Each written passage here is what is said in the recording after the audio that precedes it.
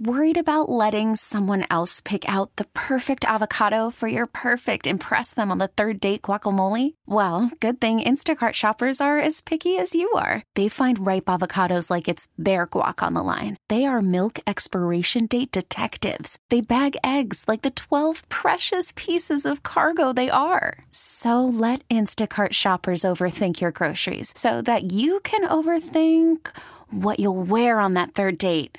Download the Instacart app to get free delivery on your first 3 orders while supplies last. Minimum $10 per order. Additional terms apply. We're joined in this portion of our program on The Fan, Sports Radio 66 and Sports Radio 1019 on this Sunday morning. Good morning, everybody. This is Bob Salter. And on our program, the Joshua Friedman, he leads the world's largest network of emotional intelligence practitioners and researchers. Now, some of you are saying, what? What are emotional intelligence practitioners and researchers? Well, it's part of what we'll find out in the course of our discussion. Joshua is the author of 3 books, Inside Change, At the Heart of Leadership, How to Get Results with Emotional Intelligence, as well as The Vital Organization.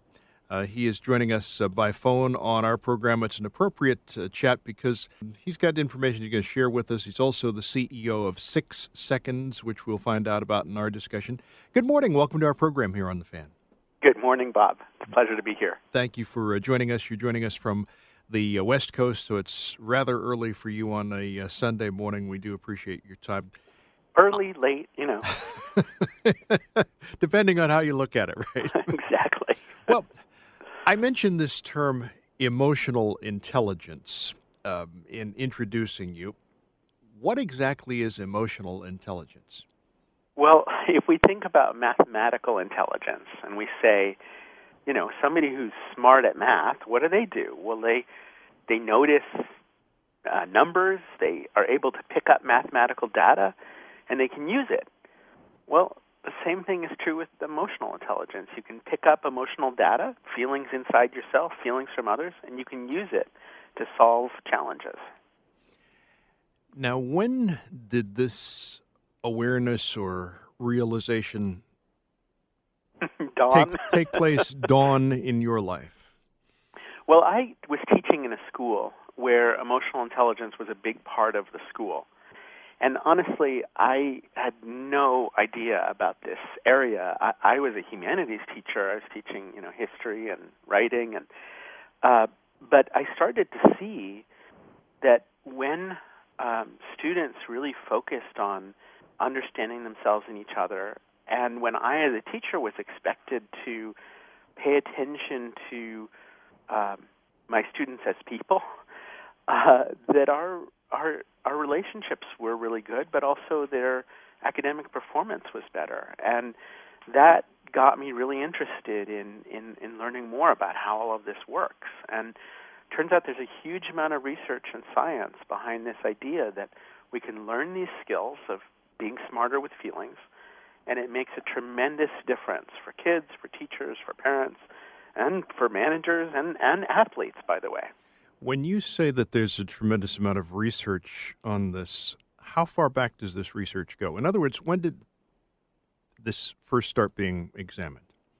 So in 1990, there were 2 professors, a guy from Yale and a guy from the University of New Hampshire named Peter Salovey and Jack Mayer, and they published a paper, which is the first academic paper talking about the idea that we could actually be smarter with feelings, meaning emotions could help our cognition. And, there have been a lot of people talking about this for, back to Plato, about, we need to use our emotions effectively. But these guys had this breakthrough idea that emotions could actually assist our thinking, and they showed in their labs that by training our capacity with emotions, we could reason better. It's not, we've all experienced that emotions get in the way of our thinking, but these guys found it's actually possible with just a little training to have our emotions help our thinking. And when you say that there's been thoughts in this area, no pun intended, going back to Plato's time, that might surprise some people. Well, I think it was Aristotle, who said we have to, to be angry is easy, but to be angry with the right person in the right amount at the right time, that's really hard. And a lot of the ancient Greeks and some Roman writers also talked about the idea that, we have to learn to work with our emotion. And of course, there were others who said, rule your emotions lest they rule you. I don't remember exactly which one said that, but one of the ancient Romans said that. But it's there's kind of been these two approaches, I guess, for time immemorial, that either we should get rid of emotions or we ought to work with them. And since our biology doesn't let us get rid of them, I guess we ought to learn to work with them. When you talk about the fact that this kind of a way of looking at emotions and how we deal with them can be useful for those in so many different areas, and you gave us a number of different examples. Let's start first with a lot of parents, grandparents, aunts, uncles listening to our discussion today. Let's start with young people, with children. How can there be a better handle, I guess, on emotions and when looking at this through the microscope of emotional intelligence? I think it's really easy when they're young to understand how important this is. You think about kids on their first day of school. It just feels like 5 minutes ago that mine were at that age.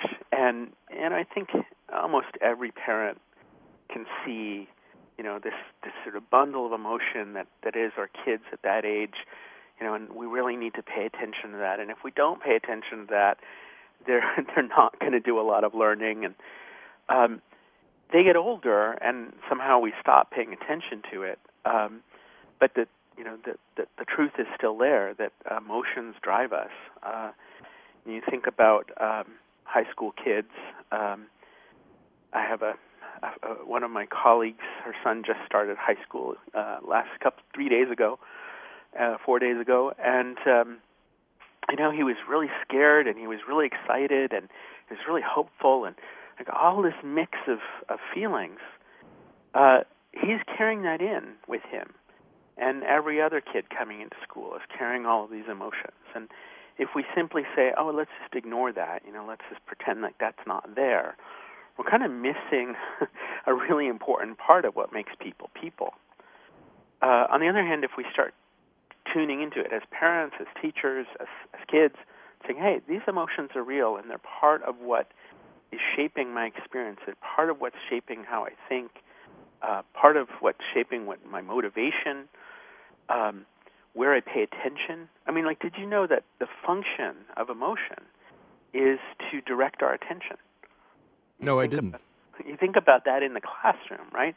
So just, Bob, imagine you're standing on a cliff, okay? Mm-hmm. And you feel a little scared. Well, that fear its purpose is to direct your attention to say, "Hey, look, don't step over the edge," right? It causes you to focus on the problem, on the risk, and it motivates you. Maybe it motivates you to step back, or maybe it motivates you to move slowly, or do something, check your harness. But it's there to protect you. And that's true with all of our feelings. Our feelings are signals about opportunities and threats, and they direct our attention and they motivate us. So you think about a kid in school. Well, we want that kid's attention directed in useful ways, and we want that kid motivated in useful ways. So, wow, emotion ought to be a big part of what we're paying attention to. All right, as you're saying that, and by the way, I'll keep what you said in mind when I leave here and go to take one of the New York City subway trains, and keep that in mind as the train is approaching the track. The idea of this being useful for kids in school can be applied in a lot of different ways, I would think, and one of the ways that we'd naturally have to talk about in this day and age is dealing with this whole issue or concept of bullying. that is so widespread in our society, and especially is such a big issue for kids. How can this? A third of kids report being bullied in school. Isn't that incredible? It's actually, I think, tragic, and I think it's really a betrayal of this trust that we have and this opportunity that we have to do something good for kids and to fulfill the promise of education. It's just not okay that that's the reality. So for kids, for their parents, how can they get a better handle on this idea of their emotions when bullying is so prevalent? Well, it's interesting. There have been a lot of projects to try to reduce bullying. Mm-hmm. And unfortunately, most of them don't work very well. One of the most powerful solutions to bullying that research has found, in terms of what's effective, it's actually not saying don't bully. It's saying let's increase kindness. And when students feel a sense of caring and compassion, when they perceive that they have the ability to go and add kindness in their environments, bullying goes down. So, if we get this, if we think about it, like, what could we actively do? How do we engage students in making a difference? It's not saying, don't bully. It's saying, what do we need to do instead? What we need to do instead is create compassionate, strong relationships. We need to have students feel a sense of belonging and connectedness, which, by the way, we can measure in schools. And, we measure all this other stuff. We ought to be measuring whether students feel that sense of connectedness and caring in their school. And that should be just as important as any other thing we're teaching in school. I didn't ask you at the beginning of our discussion. We're talking with Joshua Friedman on our program on The Fan. I mentioned you're the CEO of 6 Seconds. What is 6 Seconds? Well, we're a global not-for-profit organization. We do research and advocacy about emotional intelligence. And we're called 6 Seconds because emotions as a chemical, the actual biological signal of emotion, lasts in our brains and bodies for about 6 seconds. So these little 6-second windows of opportunity where we have this information and energy to harness. And anytime we're feeling something for longer than 6 seconds, at some level we're choosing that feeling. Maybe not consciously, but we're recreating those feelings over and over and over. And we have a lot of choice about how we feel. And if we can take ownership of that choice ourselves, if kids can learn to do that, if teachers are doing that, if parents are doing that, it has a very powerful effect on how we all work and live and learn together. Is that a difficult thing, though, for kids to learn and to grasp? Well, it is and it isn't. I mean, starting at a very young age, kids can learn to be more aware of feelings and more intentional with feelings. And we've seen lots of studies that show that when kids start to develop these skills, bullying goes down, violence goes down, dropouts go down, drug and alcohol use goes down, and academic achievement goes up. And this is a big deal, I think, because a lot of times people think, we don't have time for, this sort of touchy-feely stuff in school. We've got to go to the basics.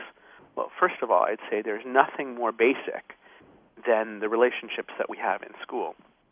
But in addition to that, spending a little time on paying attention to emotions and developing social-emotional skills, it improves academic achievement. There's a nationwide study looking at over 213 schools, thousands of students, and they found that when there was an effective social-emotional learning program in place, SAT scores went up 11%. So it's not an either or. It's like this is a kind of secret sauce. It helps kids do better both in life and in achievement. Joshua Friedman talking with us on our program on The Fan this Sunday morning. We're talking on our program on The Fan, Sports Radio 66 and Sports Radio 1019 on FM with Joshua Friedman. He has joined us on our program. We're talking about this topic of emotional intelligence. We're going to get into other areas of discussion. We've touched a little bit on bullying. We'll talk about school violence, obviously, also get into talking about teen suicide, which is another thing that basically I think is almost at epidemic levels. And some of Joshua's thoughts in that area. He is CEO of 6 Seconds, which is a global nonprofit that he's discussed with us. He's the author of 3 books, and he's joining us by phone on our program. Very kind to be doing that since he's in Pacific time. Now, when we talk about the idea of stress, and stress, whether it is in the classroom or at home, how can emotional intelligence be a tool in reducing stress? So first of all, we need to understand that stress is an emotional reaction. So it's something that's happening emotionally. And really all stress means is that we perceive the problem to be bigger than we perceive our resources to be. And it's a signal to say to us, hey, there's something in front of us that's big and maybe threatening and maybe problematic, and I don't have the resources I need to deal with it. So there's an emotional component of stress, and there's a rational component of stress. And the rational component is understanding, okay, how big is this problem really, and how do I get more resources to deal with this problem? The emotional component of stress is reducing our own reactivity and soothing those shouting voices in our heads and saying, okay, I'm going to increase the peace on the inside. That's going to help me actually deal with this challenge. And again, interestingly, there's a strong correlation between emotional intelligence levels and the ability to cope with stress. We've seen that with students. We've seen that with nurses. We've seen that in a variety of professions, that it seems like kind of emotional agility, one of the benefits of that is it helps us cope with complex feelings like stress and increase our capability to handle that complexity. What about for those who work like in areas of law enforcement and the like? Because a lot of people who work in that area listen to this station, listen to this program, especially at this time of the morning on a Sunday. People are in potentially very stressful situations, and they've got to make crucial decisions and sometimes, life or death decisions in seconds. Yeah. One of the big problems with stress is, particularly if you're, for example, a cop in on a dangerous beat, your adrenal system becomes activated and it's staying activated, and you start treating things that aren't really dangerous as if they're dangerous. And this is one of the biggest problems with stress, particularly for people who do spend a lot of time in actually dangerous situations. We did a big project with the U.S. Navy and Marine Corps, and, it's a huge challenge there. People coming back from combat, for example, or even not in combat, but just around it, they have a hard time kind of switching off this stress response. In just sort of everyday population, not talking about people who are suffering from something like post-traumatic stress disorder, but just, all of us, when we're in highly stressed situations, one of the key skills for us to learn is to reduce our stress and anxiety levels when we're out of the immediate danger, and to learn to differentiate between what's uncomfortable and what's actually dangerous, and to treat things that are uncomfortable as merely uncomfortable, and to say, okay, let me approach this as something that's just a challenge versus something that's actually dangerous. And our brains actually treat discomfort and danger in very similar ways. And it's a very important emotional intelligence skill to be able to differentiate between those things. For parents, learning and also teaching EQ at home. Yeah. How do they go about doing that? Well, I'd say one of the key things is to practice these skills ourselves. So, I'm a dad, and my kids are great at pushing my buttons, and I have 2 teenagers at home. Say no more. Okay. And so for me to learn how to respond instead of reacting, me to learn to take that little 6-second pause and say, okay, I'm going to think about this. I'm going to acknowledge what I'm feeling. I'm not going to just push that aside. I'm going to acknowledge what you're feeling. I'm not just going to push that aside. But I'm also not. I'm not just going to react. We all have patterns that we follow. And for example, one of my patterns is when I feel scared, I attack. And it's something we've each learned, these different ways of reacting to various stimuli, and our brains form these patterns. So when my kid, I think, he's like resisting doing his math homework, and I start thinking, oh no, he's never going to graduate from high school. He's never, he's not going to, if he can't even do his math, what's going to happen? And there's nothing I can do about it. I start getting into this fear-based reaction. And I maybe make the problem bigger than it really is. And I start taking it personally. And I will frequently, probably overreact and say something that I later regret. And so I think the most powerful way for us to teach our kids emotional intelligence is to role model that ourselves. And, ideally to avoid that kind of behavior. But if we do mess up, which we all do, to be able to say, look, here's what happened. I'm sorry that I overreacted. I'd like to try again. And can we talk about this and do better next time? And for teachers in the classroom, how can they make for a better environment for learning? So there's an interesting study where they just gave kids 10 minutes to write about their feelings before they took a test. And this was in the Journal of Science. And just 10 minutes of writing about their feelings before they took a test, the kids' test scores went up. Now, there's something interesting there about acknowledging what's going on inside, saying that's something that's real, that's something that matters. We don't have to spend a long time on it. We don't even have to spend 10 minutes on it. Like kids come into class, you take a couple of minutes to transition into the class and say, how are you guys feeling? What's going on? How is your day so far? What's something that's challenging? What's something that's going well? Before a math class, it's just having this acknowledgement of you're a person and your emotions are significant. It's one of the basic skills we encourage teachers to practice is doing this check-in process. We can be a lot more complex and a lot more sophisticated, but that would be a great starting point.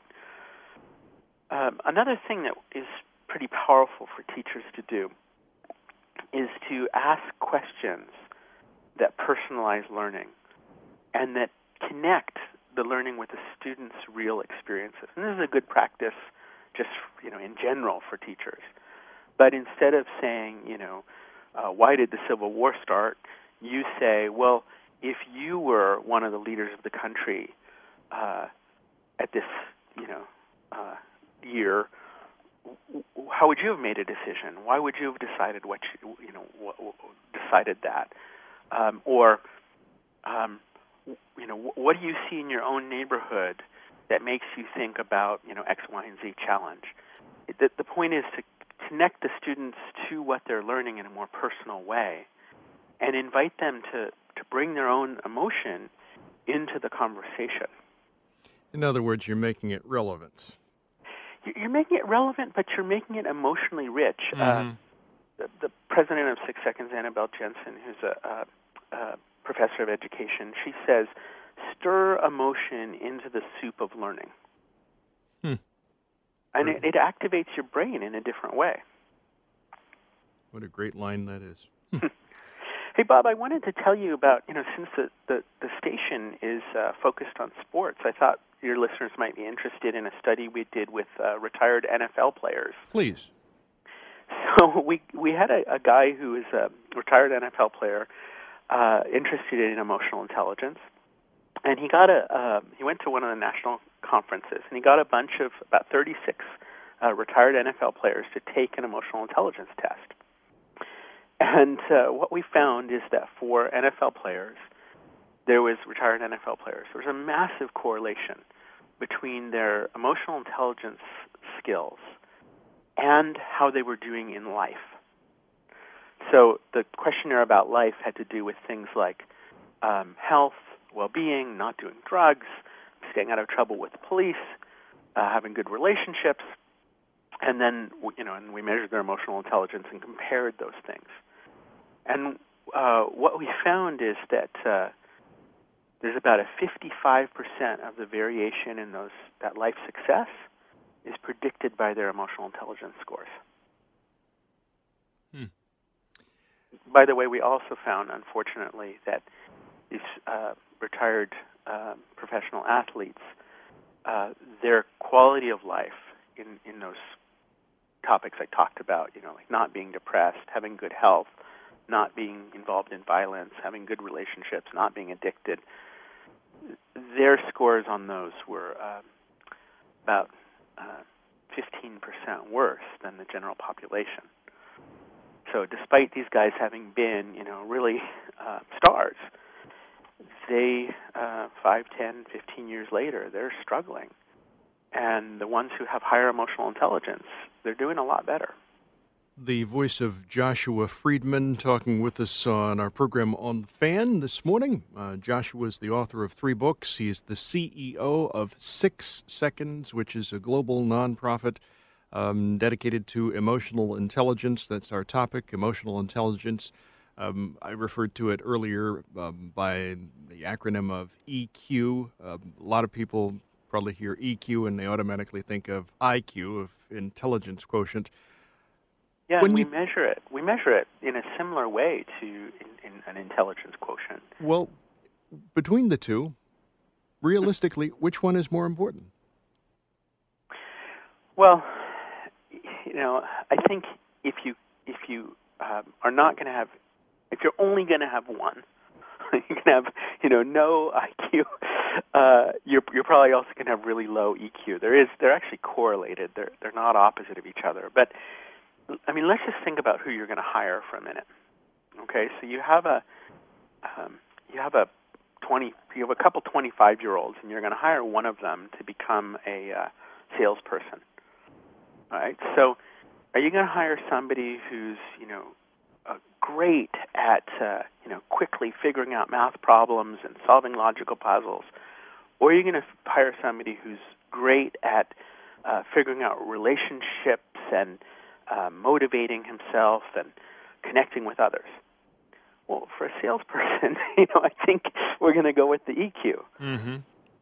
If you're hiring somebody to sit alone in his room and code computers, well, maybe what you want is IQ. But I'll tell you, I'm out here in Silicon Valley, and we have a lot of super high IQ people who are clients of ours and working with some of these huge tech companies. And the reason they are calling us is they're saying, look, I've got all these people who we hired because they had high IQ, but they're not doing well, and they're not succeeding. They're not being able to manage others. They're not being able to lead people. And what I hear a lot of is, could you teach our people to be better people? More with Joshua Friedman as we continue in our program On the Fan this Sunday morning. We're in discussion with Joshua Friedman on our program, talking with him about this topic of emotional intelligence. As I mentioned earlier, Joshua is the author of 3 books. He's the CEO of 6 Seconds, which is a global nonprofit organization. Before we pause for our update and messages, you were telling us about the fact, you're based in the Silicon Valley area in California, and you get these calls from these major corporations. They're asking you to teach high IQ people to be better people. Don't you find that amazing? It's exciting, actually. I mean, there's a growing recognition. Google does a lot with emotional intelligence.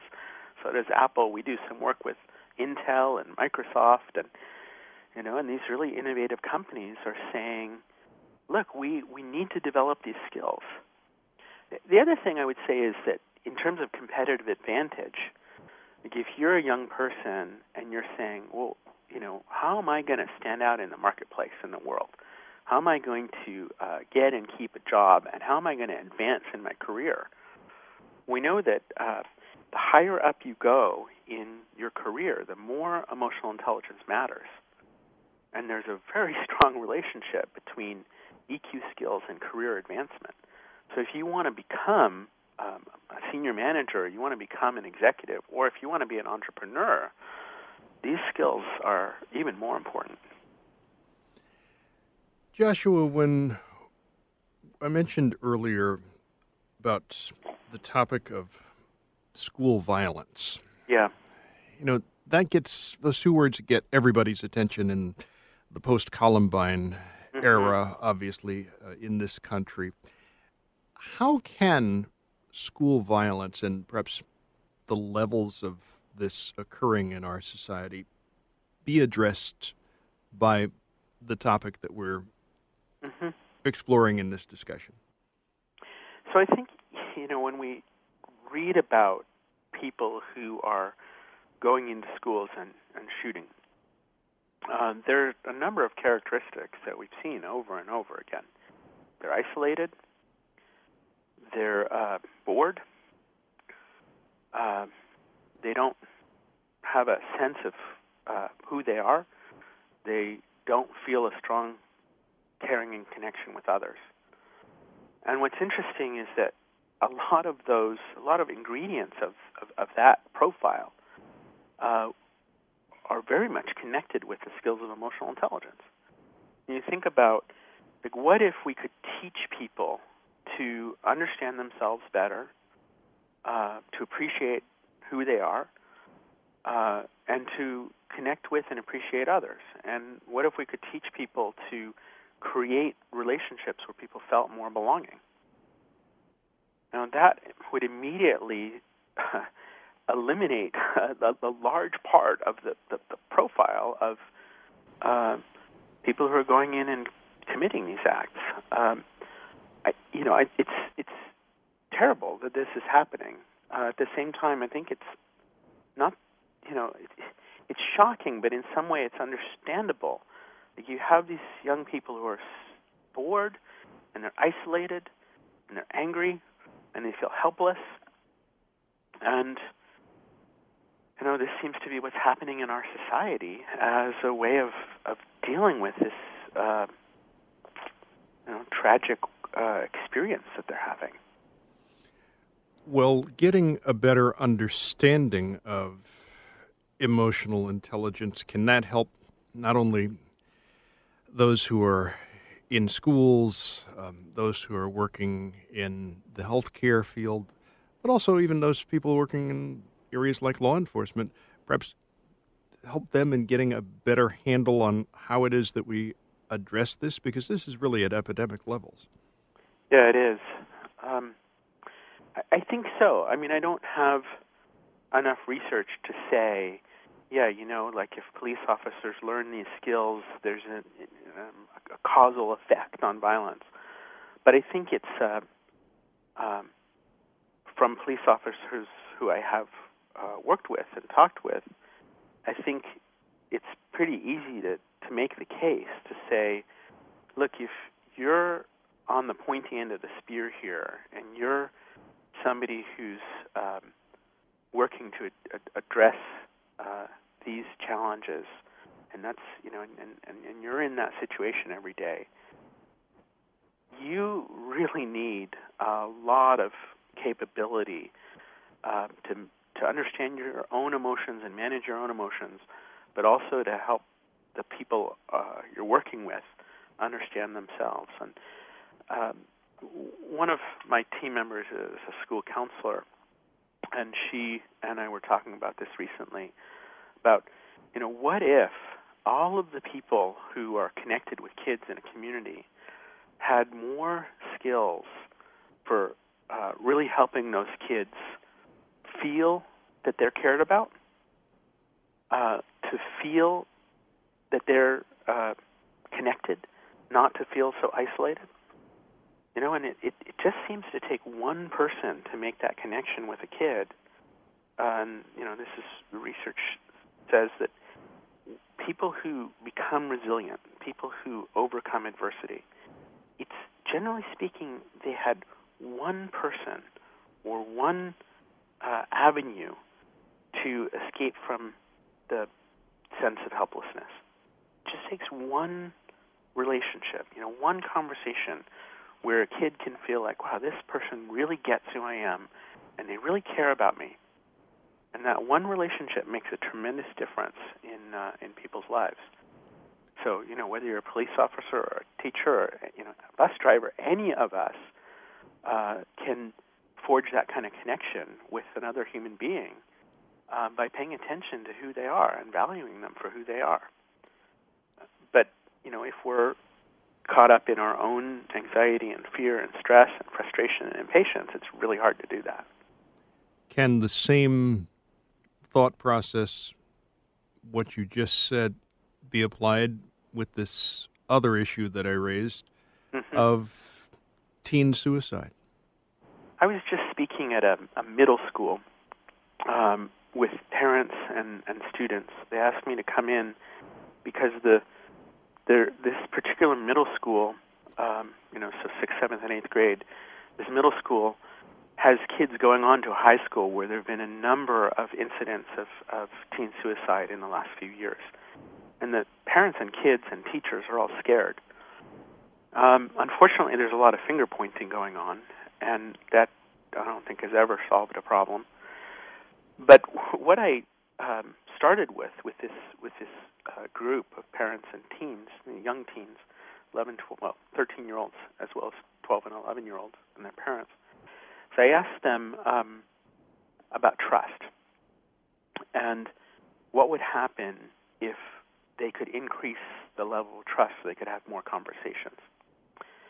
And it was fascinating to talk to these young people and parents together. I asked them to anonymously pass a piece of paper up to the front of the room with some of the things they're scared to talk about. And we typed them up on the list and put them up on this 20-foot screen in the front of the room. You could kind of hear this like almost gasp as these words start showing up on the screen, including suicide. And what I would say is, the most important thing that we can do for our kids is establish a trusting relationship where we can actually talk to each other. If we can have that sufficient trust that conversation can occur, we're going to reduce the frequency and severity of self-harm as well as a whole range of other problems. It's interesting that you phrase it that way because the first step is, being open to even bringing up the discussion. It's so hard. And there were these, parents in the room with like 11-year-olds. And several of the parents afterwards said to me, I was so scared to even talk about suicide with my kid. And several of the 11-year-olds said to me, I was so scared to talk to my parents about this. But that's when we need to be talking about it, is, before it's a crisis. And, I just say that given that this is what's going on in so many of our communities, kids are seeing it. And they're afraid, and they're afraid of becoming teenagers. They're afraid of going to high school. And, am I going to be one of these kids? Am I going to be somebody who feels so isolated? Am I going to be somebody who's so lost? Am I going to be somebody who's bullied? Or if one of my friends is, what am I going to do? And that's, unbelievably difficult. You imagine being in that situation where you're not sure what's going to happen in your community, in your life as a young person. You really need support. You really need to feel connected. Final thought with you in our program. You're very kind with your time. Joshua Friedman talking with us on our program here on The Fan. Your students, those you've worked with over the years, how would they do if they were tested on emotional intelligence? Well, it's a range, I'll tell you about my own kids for a second, because my own kids have taken the Youth Emotional Intelligence Assessment that we published. And what I've seen is they have some areas of tremendous strength, and they have some areas of weakness. And with my two kids, their strengths and weaknesses are very different. And one of the things that was really valuable for me as a parent was being able to talk to them about those strengths and weaknesses, and for my wife and I to be able to talk about it and say, wow, what our daughter really needs is X, and what our son really needs is Y. And we both need to rally our own resources and develop our strengths so that we can help our kids develop strengths that they need. Joshua, I want to thank you very much for joining us on our program, sharing the information that you have. For those who are interested, we've mentioned the nonprofit 6 Seconds before in our discussion. By the way, 6 Seconds is spelled out S-I-X, and then Seconds, S-E-C-O-N-D-S. How do you find the organization on the web? Yeah, just go to, like you said, 6 Seconds or the number 6 Seconds. You can go to 6seconds.org or 6seconds.com. Either one will work. It'll get to the website. And there's tons of articles there with suggestions and tips and lots and lots of free information for people who want to learn more about emotional intelligence for themselves. We also have another website called EQ.org. And on EQ.org, there's some free e-learning courses. There's a course for parents. There's a course for teachers. We don't have one for police officers yet, but, it sounds like maybe we should. But there's now a lot that we have available to help people get started for free. And, I really encourage people to go check out both of those sites, 6seconds.org and EQ.org.